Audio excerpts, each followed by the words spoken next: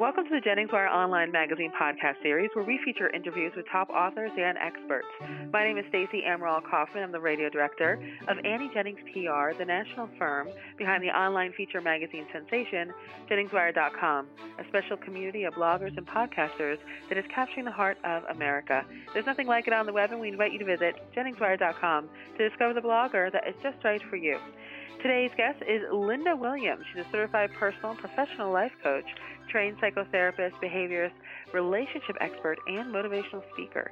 She founded Whose Apple Dynamic Coaching Services and authored Whose Apple Is It Anyway? And Too True to Tell. Today, she's here to talk about dating sites and what they don't tell you. So welcome, Linda.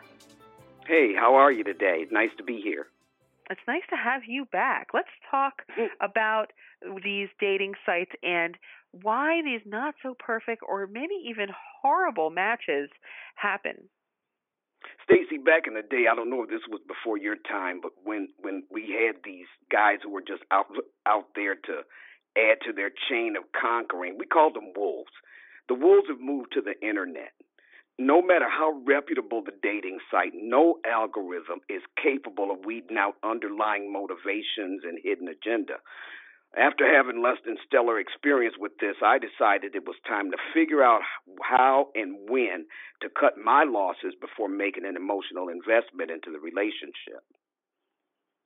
And is there a way to know early on that you're going to be headed for trouble? Well, the person can only be as honest with others as they are with themselves. Yet, if we're observant and listen closely, we can find glaring signs of trouble.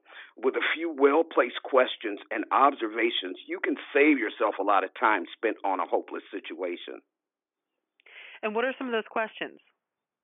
Well, I'll tell you what to look for. The blame game.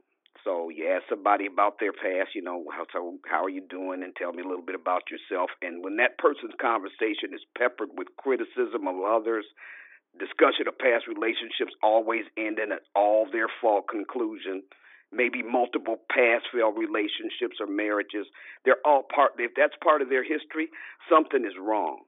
This is a sign that he or she is incapable of change. Because we have to know we have a problem to recognize we are the problem. It's a sign that they're stuck. Your being in their life is not likely to change that, so at best you'll end up in their chain of blame for things not working out. So don't be next in line. Move on. The second thing is the pressure cooker. The one fail-proof test of a relationship-destroying character is to observe how they react under pressure. How well do they cope with when things don't go as planned?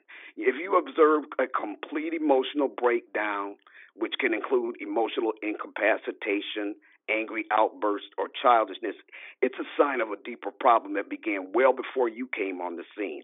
Trust me, you cannot fix it. Move on. And the third thing is a gut feeling.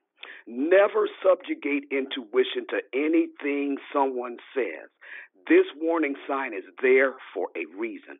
A little honest self-reflection will likely reveal that every time you ever ignored your intuition, it led to disappointment. Do not do it. And Linda, do you think that while you're on a dating site, anything that you see in someone's profile or how they're interacting with you before you actually meet in person would give you any inkling to those kind of things? Or is it all about when you meet somebody? No. You can get some inklings, but it's when you meet somebody you can really get the goods. But my thing is this is where the intuition comes in, Stacey. You read something and it's all about me, okay? You read something that you just know something's missing there. No, that's not right. You need to follow your intuition. Now, we know you have to kind of throw people out there like a thoroughbred and let them run like you do horses to see where they are, but you can get little clues if you follow your intuition with the profile. And you mentioned 3 things. Are there some other things that should make you run when you see or hear it? Yeah, absolutely. I call this the music doesn't line up with the dance. So if the chin music, what they say. doesn't line up with the dance, what they do, it's not even worth further investigation. Run for the hills. If there are contradictions in what he or she says compared to what they do, if something seems to be missing in what they're telling you about their background, family, job, or life in general, it's a warning sign not to be ignored. The second one is the magician. This person's best trick is pulling a disappearing act. Unanswered phone calls, failure to show for scheduled dates, and sudden obligations that make them unavailable are signs that something is awry. Before the old hocus pocus change the focus act, which is what they'll always do, they will always be able to talk or apologize their way out of it for a while at least. But unless that apology is backed up with evident change, the pattern will probably continue. Don't walk, run. And Linda, do you think that there is anything else, any other piece of information or advice that you would like to leave our listeners with about dating sites? Well, my thing with respect to dating sites is garbage in and garbage out. Okay, we talked earlier about, Stacey, the fact that you can only be as honest with others as you are with yourself, and you have to keep in mind that where people are blinded to some of their character flaws or how their maybe traumatic past is affecting them, they're putting in stuff based on who they think they are. They may not be dealing with the subconscious dynamics of how our past affects us. So that's on our part as well.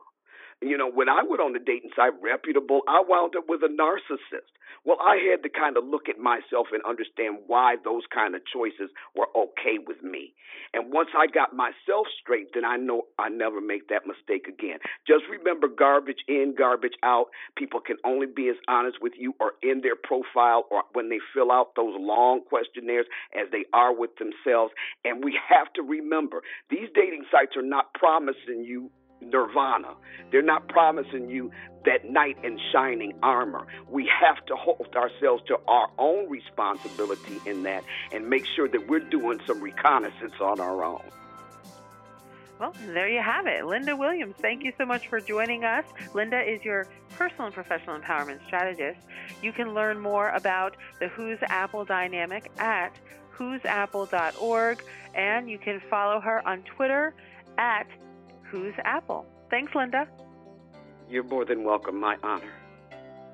This podcast is presented by Annie Jennings of the national publicity firm Annie Jennings PR, the creator of Jennings Wire Online magazine. Jennings Wire is capturing the heart of America with its rich community of talented, insightful, and relevant bloggers and podcasters. Please visit JenningsWire.com and discover the blogger that is just right for you. Till next time.